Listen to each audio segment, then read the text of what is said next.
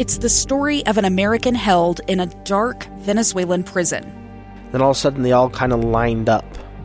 They pointed their guns at me. And this is the point where I thought, I'm going to die today. I'm Becky Bruce. I spent a year working on Hope in Darkness, which now has more than 2 million downloads. Find it on kslpodcast.com or wherever you listen to podcasts. Hey, welcome back to KSL News Radio. I'm your guest host, Mary Richards, along with Jason Lee. Very happy to be with you today. I want to remind people that we have the KSL News Radio app. So if you're just tuning in and you missed some of our conversation with Professor Denniston, it was fascinating to get his insights on some different things happening right now in the world. Go and download the KSL News Radio app. You can listen live to the rest of our show if you're heading out and about, or you can go on demand and go get the podcast there. And tune in, be a part of our conversation also on the KSL News Radio text line, 57500, because we just got some new numbers that we broke in with, but I want to reiterate those now for you. Our new case count from the coronavirus cases in the state. And the State Department of Health says we have an increase of 1,411 cases from yesterday. Utah, you're failing. You're really failing. This isn't supposed to be happening.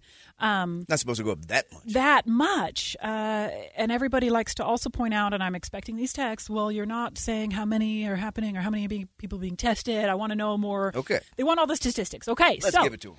Listen for these numbers. Here we go. There was an increase of 10,242 people tested from yesterday. It looks like a lot of testing. The rolling 7-day average, which is also important to point out, the rolling 7-day average for positive test is 960 per day. The rolling 7-day average for percent of positive laboratory tests is 14%. People also ask for hospitalizations, so here they are. 184 people currently hospitalized with COVID-19, and that has gone up from a week ago. Deaths, 4 more than yesterday, and these deaths are all... It says, well, this is how they classify them. 3 of them were between 65 to 84 years old, and 1 was older than 85.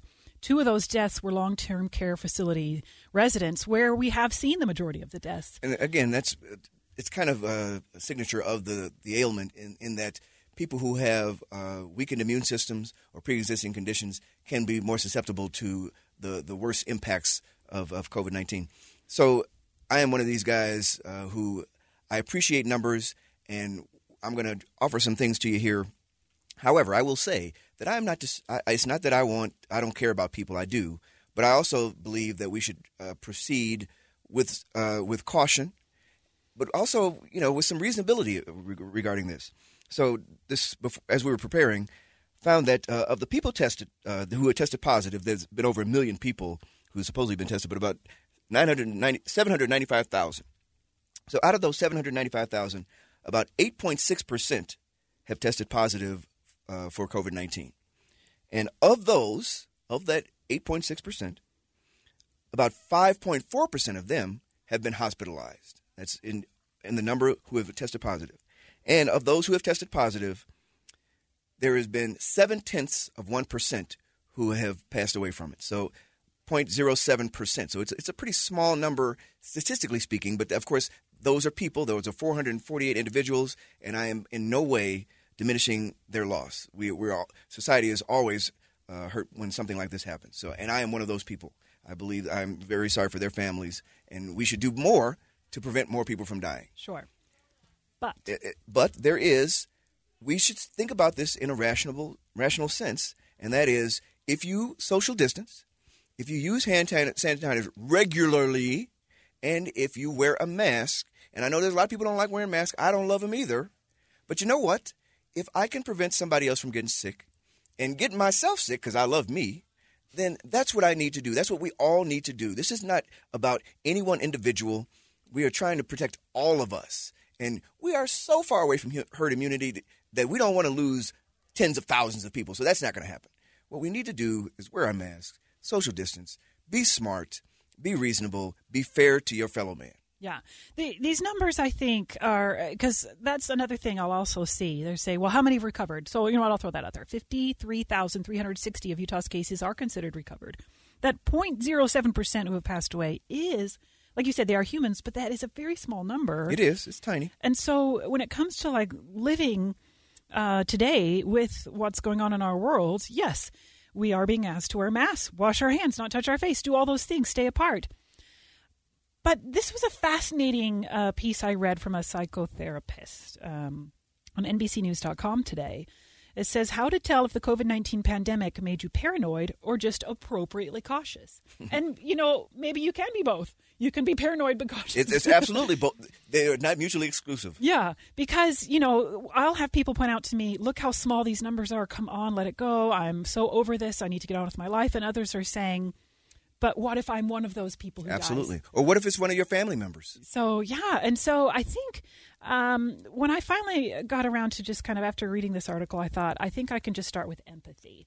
Because I don't know where someone is. I feel like when I meet someone or talk with a friend or a neighbor or I'm out or interacting with them online, I'm almost like testing out the waters with how they feel about this pandemic. I'm a reporter. I'm going to stay objective. I kind of want to see where they're at. But I can be empathetic for their response based on their own life experiences or their own situation in their life, where they're coming from, if they are impacted economically from this or in their health from this. And I don't need to label them as paranoid or perfect or, let's just get through it. Well, you know what? There is this sense of trying to get through it, but it's going to take effort. It's going to take a little inconvenience. And by the way, this is a first world problem, right? We are complaining about wearing a mask. Nobody's shooting at us. No bombs going off around us. We're getting to live our lives and do our thing. All we're asked to do is be cognizant of someone else's health risks and wear a mask. It's just not that serious. Just wear the mask. I don't like them. I hate them, actually. However, I wear my mask. Yeah. It's just not that big a deal. Well, I've started to sew fancy ones for my kids. I have so many now. They have fashions. I never thought it would be this way. I found some Utah Jazz fabric. There you go. And just a little salvage, and I made a bunch out of that, and then a Darth Vader one for my other son. And they're like, who would have thought 6 months ago that I'd be asking for like a fashionable mask? Or Let me tell you something. This makes us all want to go out for Halloween now. Right? Yeah. Oh, and stay tuned later in the show. That. We're going to talk about Halloween and your plans. Start thinking of what you want to text us, by the way, 57500 or the voicemail 801-575-7668 about your Halloween plans, and we'll get to that later in the show. When we come back, we'll start discussing more topics of the day. Please don't go away. You're listening to Live Mike on KSL News Radio. A gun in the face. Then all of a sudden they all kind of lined up. They pointed their guns at me.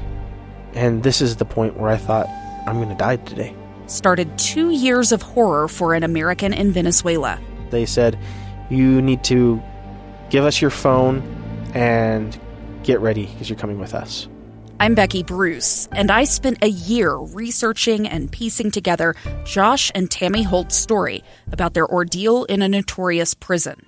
That's when everything started to turn bad. We had another pound on the door. Boom, boom, boom.